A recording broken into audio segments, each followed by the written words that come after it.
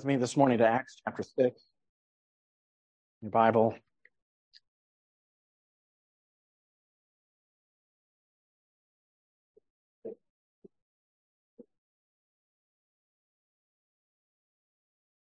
Acts chapter 6.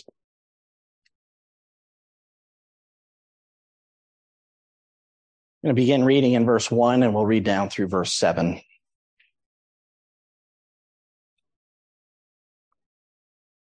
Now, at this time, while the disciples were increasing in number, a complaint arose on the part of the Hellenistic Jews against the native Hebrews, because their widows were being overlooked in the daily serving of food. So the 12 summoned the congregation of the disciples and said, "It is not desirable for us to neglect the word of God in order to serve tables. Therefore, brethren, select from among you 7 men of good reputation, full of the Spirit and of wisdom, whom we may put in charge of this task. We will devote ourselves to prayer and to the ministry of the word."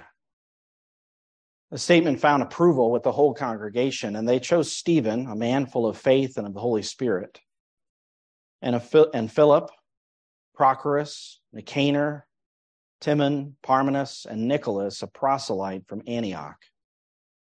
And these they brought before the apostles, and after praying, they laid their hands on them. The word of God kept on spreading, and the number of the disciples continued to increase greatly in Jerusalem, and a great many of the priests were becoming obedient to the faith.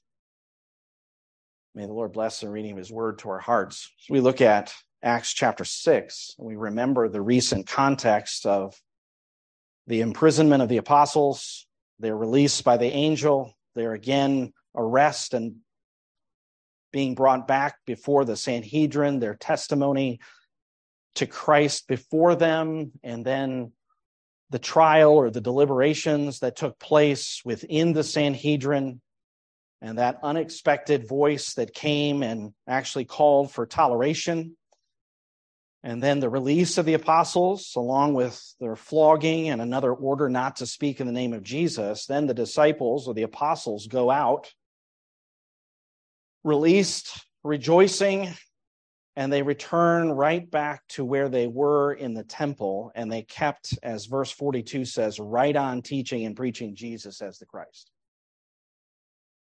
So the mission that Christ has given, the witness that he had commanded, continued, and it continued unhindered, even though there was an attempt to interfere. Of course, the Lord had a purpose in all of that, and the disciples, the apostles, recognized that the Lord had a purpose in that, in part that they would suffer for him, suffer for his name. But then arises in chapter 6 a challenge to the church from within the church. And it's because of what's taking place in the end of chapter 5, the gospel is being preached, and you see in chapter 6 and verse 1, it says, "Now at this time," or literally in these days. So it's connecting chapter 6, verse 1 with what had just happened. What had just happened in a time, you might say, where the church is flourishing. The gospel is being preached. There's this arrest. The apostles have been released now, and there's a continued preaching, and more disciples are being, of course, coming to faith and following the teaching of the apostles. But then from within, there is a threat to the unity of the church, and there's a threat to the work that the apostles were doing. And that's what we're looking at today as we see what I would say is the foundation of the office of deacon in the church. I say it's the foundation. There are those who look at this passage and they say that this isn't really the office of deacon, although I think when you look at what deacons do according to other passages of Scripture, there's a consistency here between what is happening in this passage and then what the requirements are in 1 Timothy chapter 3. So I think we're seeing the foundation of the office of deacon. And remember, where is the gospel now? Where has it gone? It's gone to Jerusalem, and it's gone to the cities surrounding Jerusalem, to Judea, by virtue of The people are coming in and then going back out. But the gospel, if you could say, the witness is centralized in this place. And the numbers are increasing. And that's not a problem, you might say. You might say it's a good problem to have. Luke, as he gives an account of the numbers early on in the book of Acts, he is listing actual numbers of the number of converts. But here, I like what one person said, he's basically lost count. There's so many. And here, verse 1 and also verse 7 says there's continued increase. But there is something here that could threaten the increase because it could turn the apostles away from what they're responsible for to do something else that we would say is a good thing. And we're noting in the first few verses here the increasing numbers. We also want to note the diversity that there is within the church.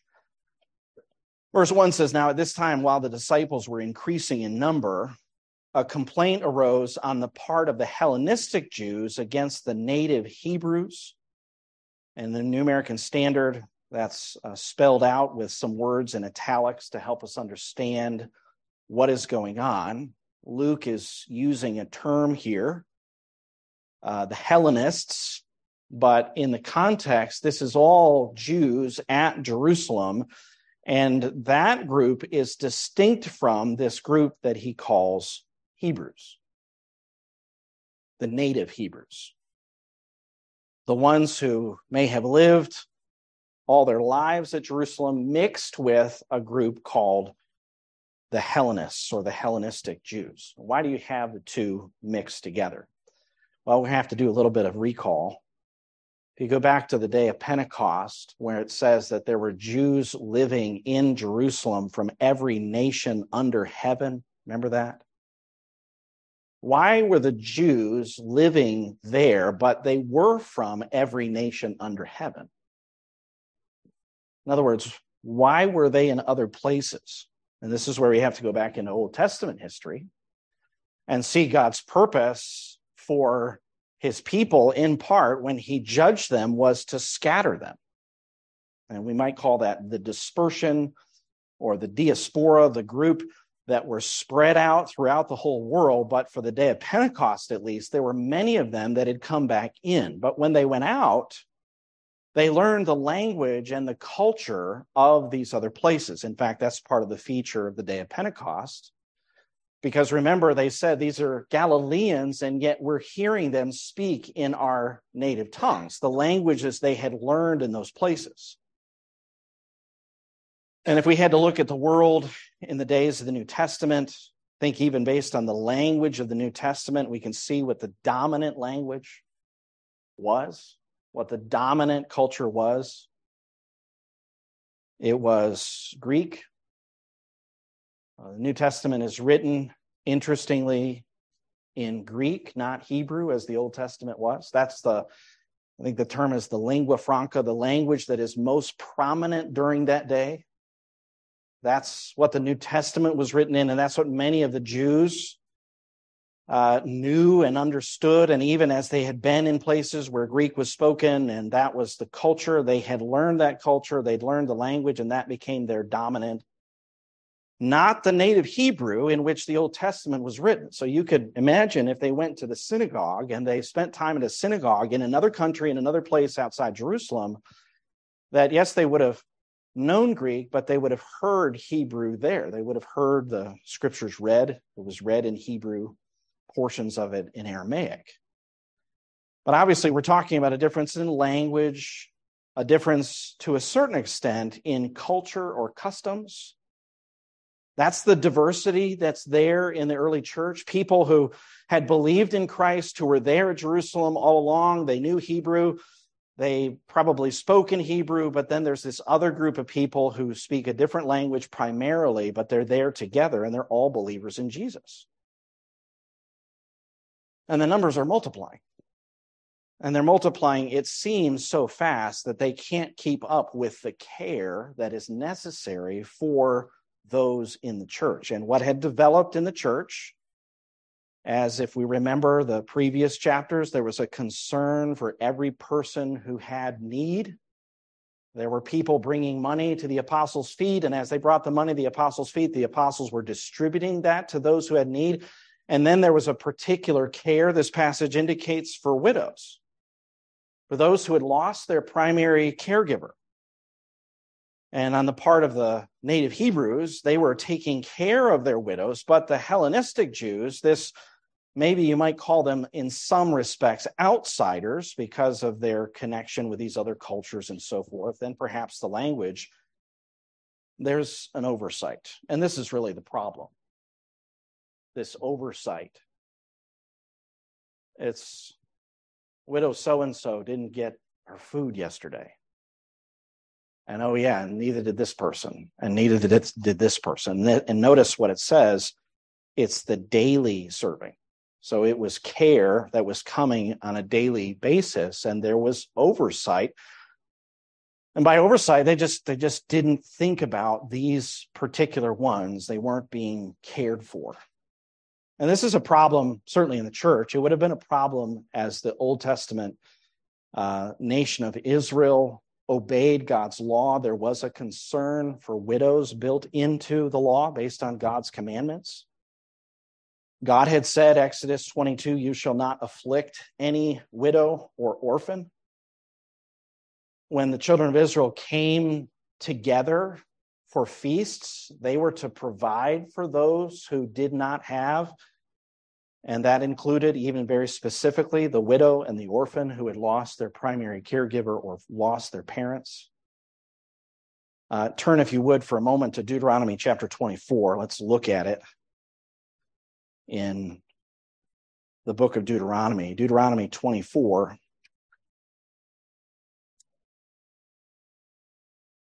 There would be other passages, certainly,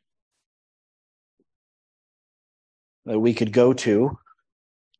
But look at verse 17. Deuteronomy 24:17. It's God's giving instruction to his people. He says, you shall not pervert the justice due an alien or an orphan, nor take a widow's garment in pledge.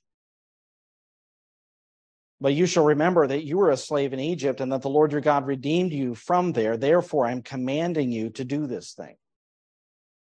When you reap your harvest in your field and have forgotten a sheaf in the field, you shall not go back to get it. It shall be for the alien, for the orphan, and for the widow, in order that the Lord your God may bless you in all the work of your hands. When you beat your olive tree, you shall not go over the boughs again. It shall be for the alien, for the orphan, and for the widow. And when you gather the grapes of your vineyard, you shall not go over it again. It shall be for the alien, for the orphan, and for the widow. You shall remember that you were a slave in the land of Egypt. Therefore, I'm commanding you to do this thing. In other words, you were in a situation where you were in need too, and there are those who are in need that you need to take care of. So leave those extra grapes, leave those extra olives, leave that sheaf in the field. And when you gather together and you have property and you have resources and you have income and you have food, don't forget to share it, is the instruction of the law, with those who are needy. So in the early church, again, we're talking about the church here at Jerusalem, made up of Hellenistic Jews and native Hebrews, all of whom knew the law. When the widows are being overlooked, this is a significant oversight.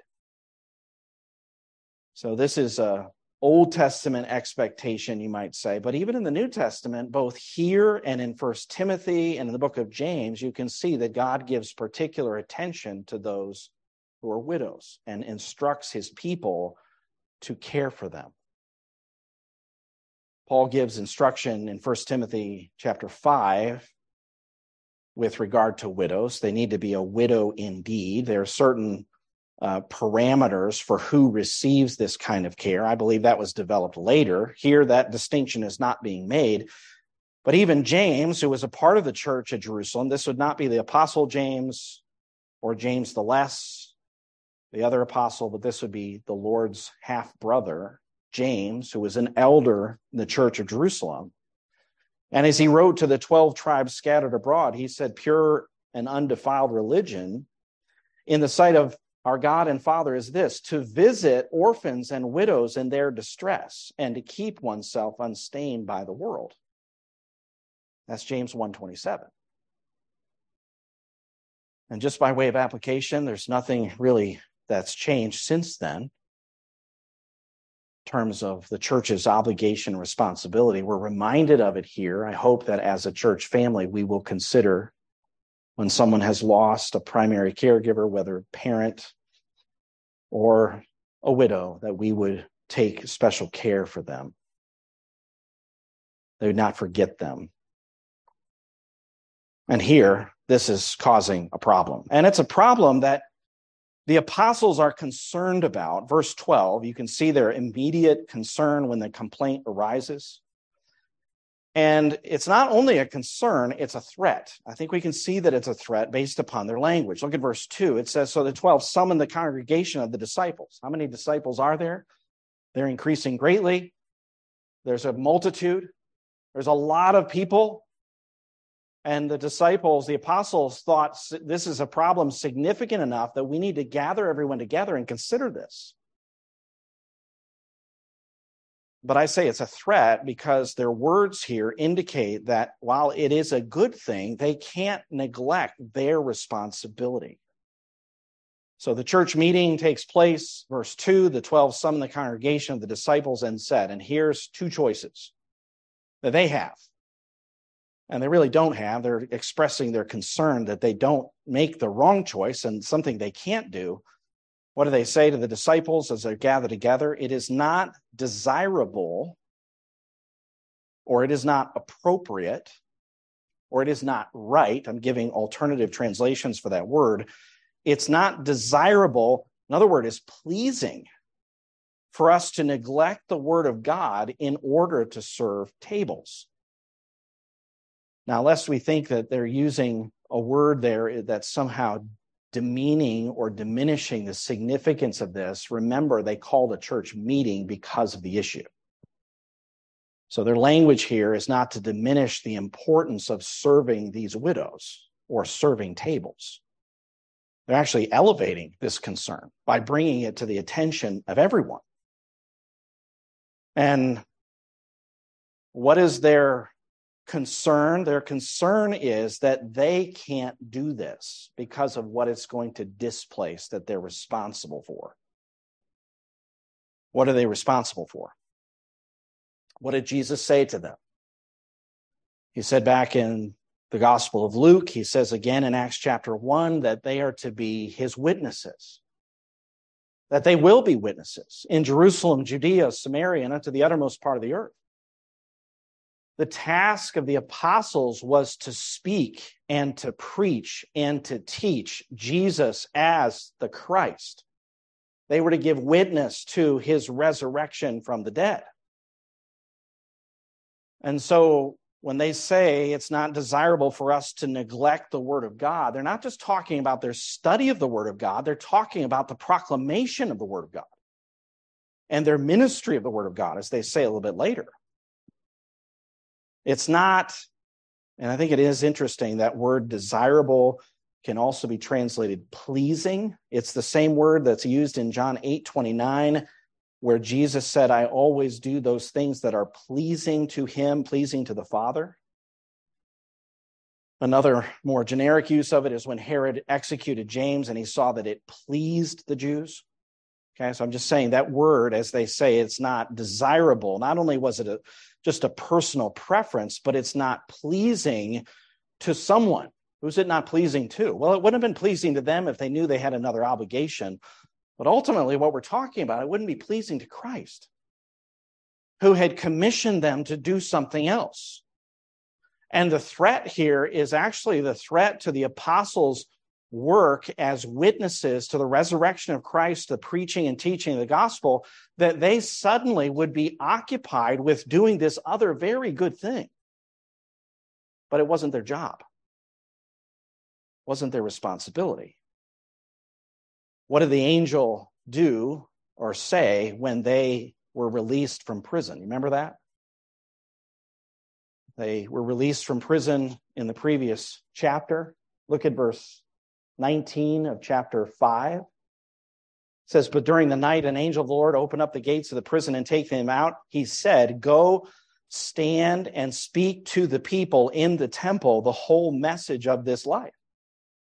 And they went back into the temple and they started preaching. And they get arrested again. And then they testify to the Sanhedrin. And then they're flogged and released. And they go right back to the temple to testify. So that was their job. That was their responsibility.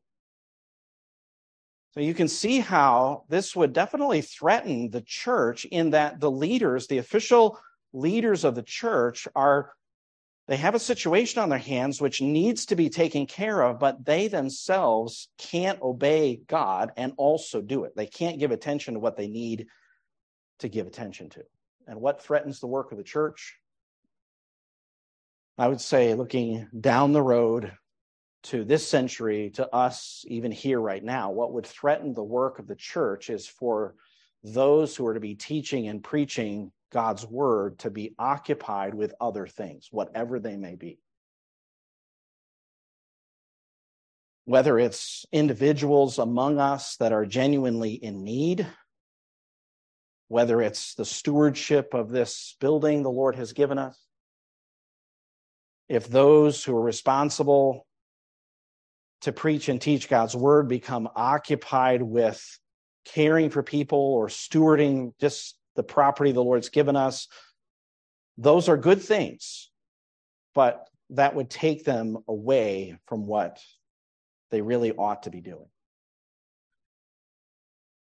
Recently, a couple of different days, I came across members of our church who had a need. Simple thing, small thing. And as I learned about them, I thought, well, I can help with that. And one involved an arrangement of some time. Another was more of an occasional opportunity. It wasn't preaching or teaching or counseling or anything like that. And I just asked the question, is it okay for pastors to take care of things like that? And I would say, I hope so, because I did. It was an opportunity to serve someone in our church family. And sometimes there's something that needs to be done, and Pastor John might see it, I might see it, and we just think based on our schedule and what we need to do. I can do that. I can serve in that way. But what happens when those kinds of things build up and there is enough to do to keep someone busy all the time doing those kinds of things? In other words, I'll give you some specifics. What about the cement block that needs to be repaired in the back of our building? What about the doors to the fellowship hall that we are considering replacing, one of which the crash bar fell off this morning? What about the church lawn that needs mowing, or the sign that needs changing, or the building that needs cleaning, or people who need some help at their home? What about a meal that needs to be delivered or made? Well, Pastor John and I wouldn't be, maybe he is, I wouldn't be any good at that. What about the furnace that needs to be replaced and the arrangement of time to be able to get that person who does that here? And all of those things that you can imagine goes into stewarding, but then also caring for our congregation. If a church leaves those kinds of things to those who are responsible to preach and teach God's word, what is going to happen? The church is going to suffer in other ways. And the gospel is not going to move forward. It's not that those things aren't good things. It's that if a pastor ends up doing all those things, then what is he not giving his time to? What is he supposed to give his time to? Well, the apostles are going to come to that. But you can see they state the problem in terms of a priority. It's not pleasing for us to neglect the word of God. And realize, it's not like they're talking about going to study God's word. In the context of Acts, it's actually the preaching and the ministering of it. And they'll say that in a little bit. But in light of the problem, they propose to deal with it by delegating these important tasks to qualified servants. And that's what they propose there in verse 3. So from a problem to an expression of priority regarding the word of God, then to verse 3, this proposal to deal with the problem by delegating the work to qualified individuals. If they're going to delegate it, those who are responsible now need to be able to take care of this. It's not to say the apostles wouldn't be involved at all. In fact, if we look back just a little bit, the apostles actually are involved in some ways. Remember, the money is being brought to the apostles' feet, and the apostles are distributing to people as they had need. So it's not that the apostles weren't willing to do, it's just the church is growing, and now there's this opportunity for service that is beyond them, and so they're going to lay out for the church a proposal. And here's the proposal. Therefore, in light of this problem, in light of our priority, brethren, here's the encouragement, here's the proposal. Select from among you 7 men of good reputation, full of the Spirit and of wisdom, whom we may put in charge of this task. Okay, there's an emphasis here on qualification. You can see that also from 1 Timothy chapter 3, as deacons or pastors are chosen, as their qualifications are laid out there. That's to be a basis for the people to then choose on those criteria. So the first thing that's described here is a good reputation. They need to have the approval of the congregation. They need to be, in one place, the New American Standard has a person who is well spoken of. That's Cornelius in Acts 10:22. In Hebrews 11, those who had faith in the Old Testament had a good report, same word. So the idea here is they need to be those who have a good reputation, well spoken of. Those who know them, observe them, see their life, there's a good reputation that they have. And beyond that, there's also this expectation that they be full of the Spirit, that would be controlled by the Spirit, and also full of wisdom. Full of the Spirit, that means, of course, every believer is indwelt by the Spirit, but this is a spiritually minded person who takes spiritual concerns as a part of their thinking as they're addressing even these physical matters. One person described it this way: to be filled with the Spirit means their lives are directed by God's Spirit so that they're spiritually sensitive, able to make good judgments, which is a sign of spiritual maturity. And you can see how that plays into also the idea of wisdom, which someone described as skill in living life God's way. Wisdom, someone has said, is the power to see and the inclination to choose the best and highest goal together with the surest means of attaining. So those who are going to serve in this capacity need to have a good report. They need to be controlled by the Spirit of God, full of the Spirit, guided by God's wisdom, who then can be put in charge of this task. And it is a task. The numbers are only increasing, and this is a daily need. And to administrate something of that size on a daily basis would not mean that these 7 are necessarily going to all these homes themselves or making the meals. They're just administrating and helping to make sure that all of those meals are not only made, but they're also delivered, taken to each of these people who are in need. So this is really, it involves some administration. That's what this task, as the apostles refer to it, this need, that's what the need is. And as long as that proposal is taken, then they can keep their own priority. And that's what we see next is the commitment of the apostles in verse 4, when it says, as those are chosen and they have that wisdom, they're put in charge of that task, then we can keep our commitment, verse 4, to what? We will devote ourselves to prayer and to the ministry of the word. It's interesting that the word ministry is the same word for service that deacon is. It comes from the same root. So it's not that the apostles are not going to be deacons, if I could say it that way. It's that their focus in their serving is the word of God. That's what they're occupied with. It's not physical bread, it's the bread of God. It's that bread that we need to sustain our spiritual life. And not just that, notice the order here when they say, we will devote ourselves to prayer and to the ministry of the word. Now, this would be the priority, of course, of Christ. As Christ served and ministered, you see Jesus praying, going apart to pray, praying with his disciples, praying in the garden. Throughout his life, a life of prayer, he taught them to pray. He taught them the priority of prayer. He taught them, even as we read this morning in Matthew chapter 6, he taught his disciples to be daily praying. In Acts chapter 1, when it describes the apostles, it says these were all with one mind, continually devoting themselves, giving themselves to prayer.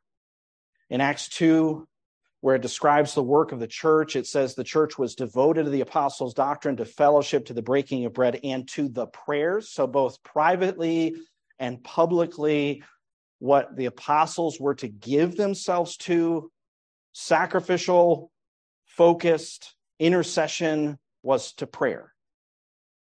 That's what their job is, among other things. Now, we would say this isn't any different than all believers, but pastors and the apostles here certainly would be responsible. This is a part of their job description to pray. So Romans 12:12 is to everyone, devote yourselves to prayer. That's for all of us. But for pastors, what are pastors supposed to be doing? What are the apostles saying they're going to give their time to in terms of priority? Remember one writer putting an emphasis on the priority of prayer, even in verse 4, before the ministry of the word. And if you just think about it, what happens to a church when people don't pray at all?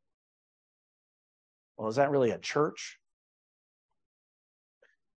But beyond the people, what happens when you have a church and the pastor isn't praying, or the pastors aren't praying? You know what happens when pastors don't pray? I'm preaching to myself and Pastor John. We sin. It's a sin not to pray. I think you could say for any believer, it's a sin not to pray, but it's a sin for pastors not to pray. Even Samuel the prophet said, "As for me, far be it from me that I should sin against the Lord by failing to pray for you." 1 Samuel 12:23. The writer who drew that to the attention of the reader of this little book about the ministry, he said, "We sin if we do not pray for those whom God has put under our charge. It is unimaginable that anyone should be in the ministry who is not prepared to bring the names of all the people for whom he's responsible regularly to the throne of grace." This is absolutely essential. Pastors need to pray. They have other things to do. That same writer said the pastor must be ready to stand by the bereaved. He has to counsel and guide those who have marriage breakups. These breakups have disastrous effects on the children of broken families, resulting in the need of great care and pastoral attention. The pastor has to shoulder the task of evangelism and the care of his people. Most pastors are expected to prepare 3 sermons a week. That involves constant prayer, reading, study, and meditation. In addition, he has to engage in pastoral visitation, and this includes those who are seriously ill or in hospital. He has to prepare for weddings, has to preach at funerals. Every pastor involves the work of administration, and even though there may be godly elders and efficient deacons, there will always be some administration in which he's involved. Guidance must be given, letters must be written, the inevitable email must be maintained. And then he says, in addition to the above mentioned factors, there are unexpected calls. And I'm not just talking about someone calling about a car warranty, right? Sometimes it's a call and it's an hour. And sometimes it's not even a member of our church. And sometimes there's a need that arises and here comes a phone call. But in spite of all of that, for which pastors are responsible, and if they're doing their job, ministry, they're working at those things, there must also be prayer. regular, faithful, intercessory prayer. There are times of prayer that are sudden and based upon some burden. There are also certainly regular times for prayer. There's family prayer. When that pastor was talking about the work of the ministry and he was talking about the importance for prayer, he said, as I look back over nearly 4 decades of pastoring and preaching, the most fruitful times in my ministry were those years when I would spend 2 days a week in prayer and fasting and experience the most wonderful mercies and favors of God and the salvation of lost sinners and the building up of the people of God. What a testimony. The work of God depends on God. Depending on God means praying to God. And while all of us pray to God, those who lead must pray and seek God and intercede for the people and for the advance of the gospel. Spurgeon said, I take it that as a minister, he is always praying. Whenever his mind turns to his work, whether he's in it or out of it, he sends up a petition, sending up his holy desires as well as well-directed arrows to the skies. He's not always in the act of prayer, but he lives in the spirit of it. If his heart be in his work, he cannot eat or drink or take recreation or go to his bed or rise in the morning without evermore feeling a fervency of desire, a weight of anxiety, and simplicity of dependence upon God. Thus, in one form or another, he continues in prayer. If there be any man under heaven who's compelled to carry out the precept, pray without ceasing, surely it's the Christian minister. He has peculiar temptations, special trials, singular difficulties, remarkable duties. He has to deal with God in awful relationships and with men in mysterious interests. He therefore needs much more grace than common men. And as he knows this, he's led constantly to cry to the strong for strength and say, I will lift up my eyes to the hills from whence comes my help. And I can say, honestly, I wouldn't be here without prayer. I can't bear the burdens of this congregation without the Lord. And I do, and I know Pastor John does. And sometimes it's just text or a phone call or reality of a situation that burdens us down. And I know that's true for all believers, but as pastors, we're responsible. And I think Pastor John could testify too. There are times you wake up and your thought is, I got to pray for this person. Literally, in the morning, first thought, I need to pray for this person. What happens if I start doing other things? Souls aren't being cared for. And I'm trying to apply this to myself, but realize this is the early church. The numbers are increasing, and the apostles are to give themselves to prayer for the advancement of the gospel so that people would come to believe in Jesus Christ. And it's not just prayer. Prayer is a part of it, but it's also the ministry of the word. Notice as they express the priority of prayer in verse 4, we will devote ourselves to prayer and to the ministry of the word. That's to the serving of the word. Again, if we look at the book of Acts, this means that the apostles they're not going to the temple and sitting in some room with a bunch of dusty scrolls studying the Bible. Now, I'm not saying they didn't study the Bible. I'm not saying they didn't look at the scrolls, but when they say we're going to give ourselves to the ministry of the word, that's not talking about Peter in his studies surrounded by his books. It's about preaching the gospel in Jerusalem, in the temple, and from house to house, as they had described before. And there is that need. And obviously, the apostles, taught by Jesus, had learned much. They also needed to study. Pastors, even if they have training, may learn much, but they always need to study. I could never stand up. No pastor can really ever stand up and, I think, be faithful to the word of God when he hasn't invested hours in a text that he's going to preach. But for the apostles here, I'm not saying they never studied, but I am saying that when they express this here, they're talking about occupying their time with preaching and teaching the word of God, ministering it publicly, also ministering it in homes. So they were committed to, they viewed as a priority prayer and the ministry of the word. What did that look like? Let's turn over for a moment to Acts chapter 20 and see what it looked like in the life of the Apostle Paul.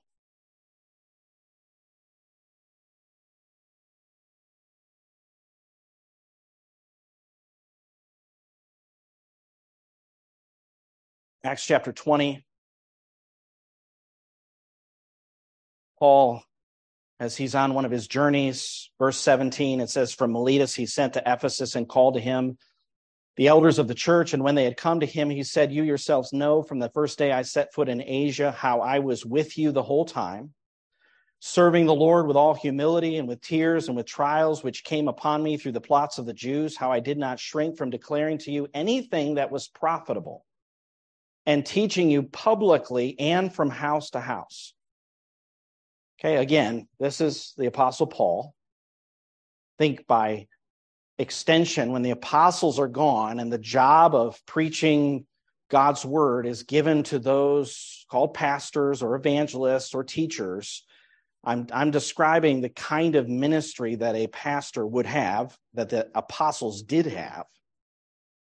Look at verse 20 again. How I did not shrink from declaring to you anything that was profitable and teaching you publicly and from house to house, solemnly testifying to both Jews and Greeks of repentance toward God and faith in our Lord Jesus Christ. What is Paul talking about? He's talking about his ministry of the word, which was public, which was private. It was in homes. It was in the synagogue. It was wherever he had the opportunity. It was at Mars Hill in Acts 17. Look in verse 24. He says, but I do not consider my life of any account as dear to myself, so that I may finish my course and the ministry which I received from the Lord Jesus. What's his ministry? To testify solemnly of the gospel of the grace of God. That's his job. Did Paul ever study? Yes, he asked at times for books to be brought, parchments to be brought. He certainly learned from others. He listened to others to learn, but he studied himself. But when it came for his ministry of the word of God, we're talking about that private, public proclamation, teaching of God's word. Turn, if you would, back to Acts chapter 6. I'm just drawing attention to this priority. If the church is going to advance, then those who are responsible to preach and teach God's word cannot step aside from that to do something else that's good and right and necessary. And that proposal, as it was given, verses 2, 3, and 4, finds approval. Remember, these are apostles. But what we're seeing is how the church operated. It wasn't just a top-down. It wasn't the apostles giving the orders, so to speak, and dictating to the people. They're saying, we have a problem. Here's how we propose to fix it. The congregation is responding, this is a good idea. They also valued the word of God and the continued witness and the preaching of the word of God. They recognize that this very real need, the apostles can't be doing that. They have to be witnessing. They have to be teaching. They have to be preaching. And so this suggestion that we take 7 men to put in charge of this task, so that is taken care of and the apostles can continue to do what they're doing, that'll work. And that's what they did. Look at verse 5. It says the statement found approval with the whole congregation. And I just want to encourage you, this congregation had it right. There's some congregations who expect their leadership to do something other than what the apostles are describing here. And that's a dangerous thing for a church. So I want to encourage you to think and pray in terms of the biblical priorities that are given to the leaders and also the expectations that are given to the whole church family and then the deacons. I know sometimes when I pray with certain men in this church, I can hear the priorities that this passage describes in their prayers for me. It's encouraging. When I hear them pray, Lord, help Pastor Joel or help Pastor John as they give their time to prayer and to the ministry of the Word of God. That's right. That's good. And even in hearing that, it further strengthens that resolve that I have, that this should be the priority. So thank you for praying that way, and please do pray that way. But this congregation finds approval because they know that it's right, because the advancement of the work of God demands that the gospel be preached, that the word of God be proclaimed, so that the word of God can keep on spreading. And at the same time, these other very real needs can be taken care of. And how did they address that? Well, as the proposal was put forth, we don't see the exact process. It just tells us in the middle of the verse that they chose, that is, the congregation chose, probably by means of nomination, approval of the nomination, a vote, that these would be the ones who would serve. And then these are named. Stephen, and he is described more than the others, I believe, because Stephen is about to become the center of attention in the rest of the chapter and also the next chapter, but also because this is really his testimony. Luke is not just building him up. This really was who Stephen was. It says they chose Stephen, a man full of faith and of the Holy Spirit. Why was he introduced this way? Weren't they all supposed to be men of faith? Yes, but this man was outstanding. And it's obvious that he was outstanding. He was filled with the Holy Spirit. In fact, you look at verse 5, when it says Stephen was a man full of faith in the Holy Spirit. Look down at verse 8. It says, and Stephen, full of grace and power, was performing great wonders and signs among the people. So what was the requirement? That a person had to be full of the Spirit and of wisdom. And then when Stephen is described, he's full of faith. And then when he's described again, he's full of grace and power. This is a man equipped by God to do more than what this task requires, but certainly what this task requires. It helps us to see the gifts that the Lord was giving to the early church. It's not only Stephen, but also Philip, who we also learn about later in the book of Acts as he evangelizes, as he goes and evangelizes Samaria. So this isn't relegating Stephen or Philip to just this task. No, they can serve in other ways, and they both have verbal gifts. It's just that this job, they're men of wisdom, and they're in the church for such a time as this, and the church says these are the ones that we want to serve. And then we have 5 other names, all of whom, if you look at the names, were Hellenistic names. Stephanos, Philippos, you go down the list, Prochorus, Nicanor, Timon, Parmenas, Nicholas. It does seem that the Hellenistic Jews, where the concern was, if it was their particular group of widows that were being neglected, it seems that the choice of those who would now serve those widows actually fit in some ways, maybe for practical reasons because they could speak the same language. We don't know. It's just that is the group that was chosen. All Jews with Hellenistic names, but except, notice the last one there, Nicholas, who is a proselyte. You know what a proselyte is? It's a convert. There's a Gentile here. There's a Gentile here. We've seen Gentiles in other places. But there's a Gentile that's now found his way into even this position of service within the church. God's doing something. And when Christ said, if I be lifted up from the earth, I will draw all men to me. You know, he said that in the context where these men had come and said to Philip, Andrew, sir, we would see Jesus. These Gentiles wanted to see Jesus, and Jesus said, if I'm lifted up from the earth, I'll draw all men to me. And here's somebody. We'll meet him perhaps, most likely, when we get to heaven, Nicholas, this Gentile who made his way in and now is serving in this capacity in the church. What a wonderful thing that God is building his church. And as he builds, he doesn't exclude anybody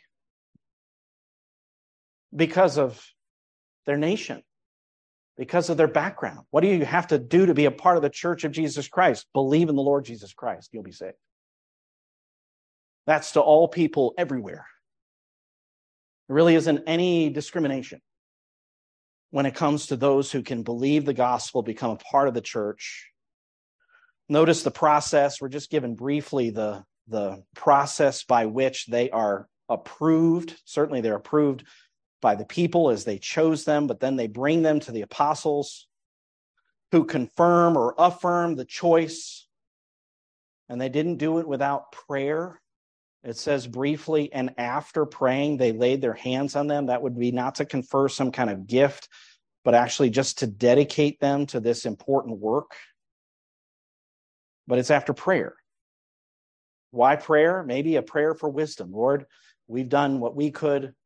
Would you make sure that these who are serving are going to serve in a wise way, give them strength for their service, empower them, bless them. Thank you for them. Thank you for their willingness to serve. Thank you for their good reputation that they can serve in this way. And then they put their hands on them to dedicate them to the service of the Lord and to the service of the people of the church. Just by way of some real personal application, I'm thankful for our deacons, for their commitment of time and energy for the sake of the church. We have one in the hospital today. He's not going to be able to serve like he has been for a while here until he rehabilitates. And Tim, if you're out there, she might be on Zoom, I don't know, but please understand, know we love you and we appreciate your selfless giving on behalf of our church family for nearly 2 decades. Thank you, Mike. Thank you, Chad. Chad's downstairs serving in Children's Church. May the Lord continue to raise up servants. Give us servants who are qualified, willing to serve God's people. Look at what happens. Right at the end of verse 6, what happens in verse 7? What was threatened in these verses? It says in verse 7, the word of God kept on spreading. You realize it could have come to a halt as the apostles suddenly gave their attention to this concern. But instead of putting themselves in that circumstance to serve in those ways, they gave the proposal accepted by the church. Now these men are serving, can give their attention to it, and now the apostles can go back to preaching. Now they can again testify that Jesus is the Christ, and the word of God spreads. And look at verse 7. It's also believed. The number of the disciples continued to increase greatly in Jerusalem. I say it's being believed because if disciples are increasing, that means followers are hearing the gospel, they're embracing the gospel, believing the gospel, following the gospel, and they're increasing in numbers.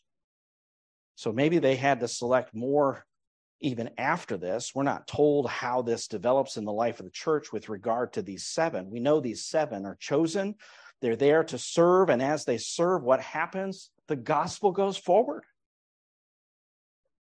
And unexpectedly, at least from our standpoint, look at the end of verse 7. Not only is the word of God being proclaimed and believed, but it's being believed by an unexpected group of people. Up to this point, the priests seem hostile towards the gospel. They're there at the temple, but if they're following the high priest and his associates, they're not accepting of the apostles. And yet at the same time, they are witness to all these miracles.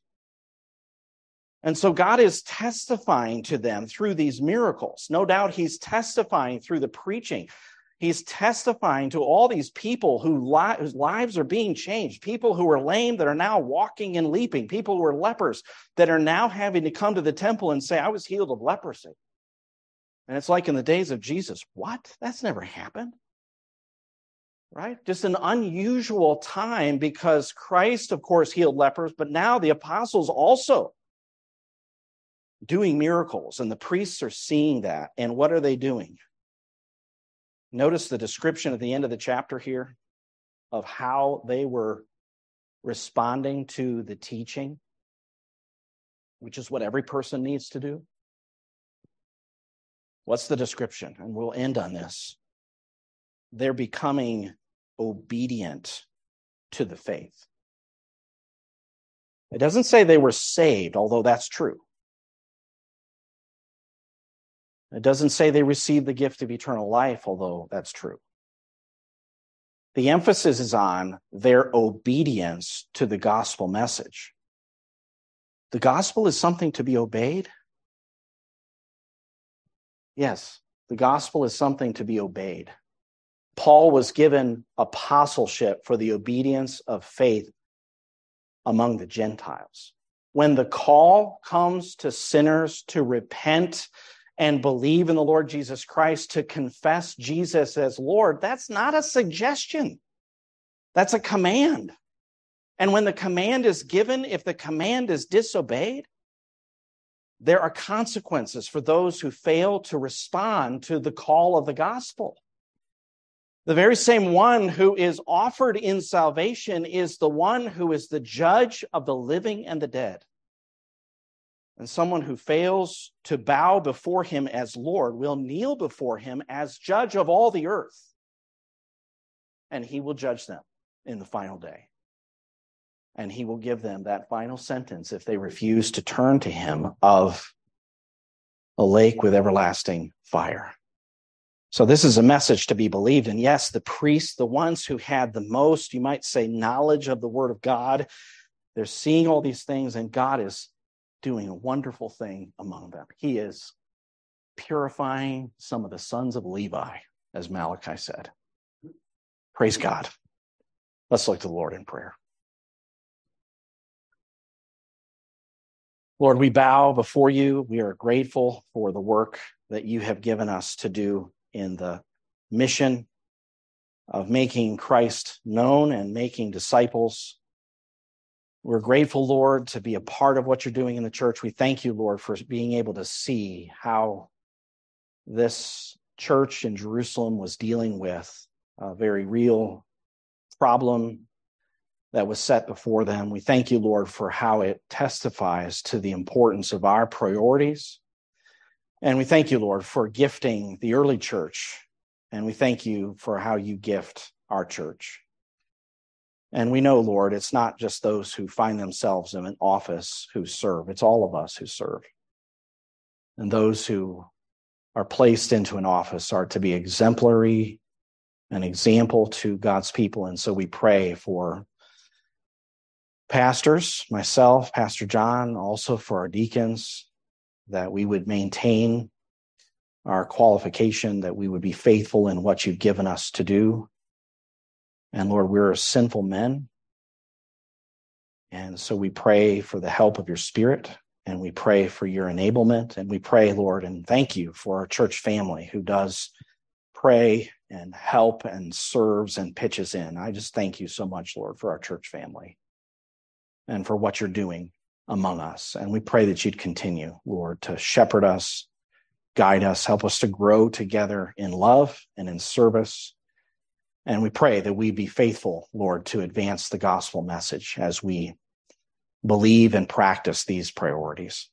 And we pray these things in Jesus' name. Amen.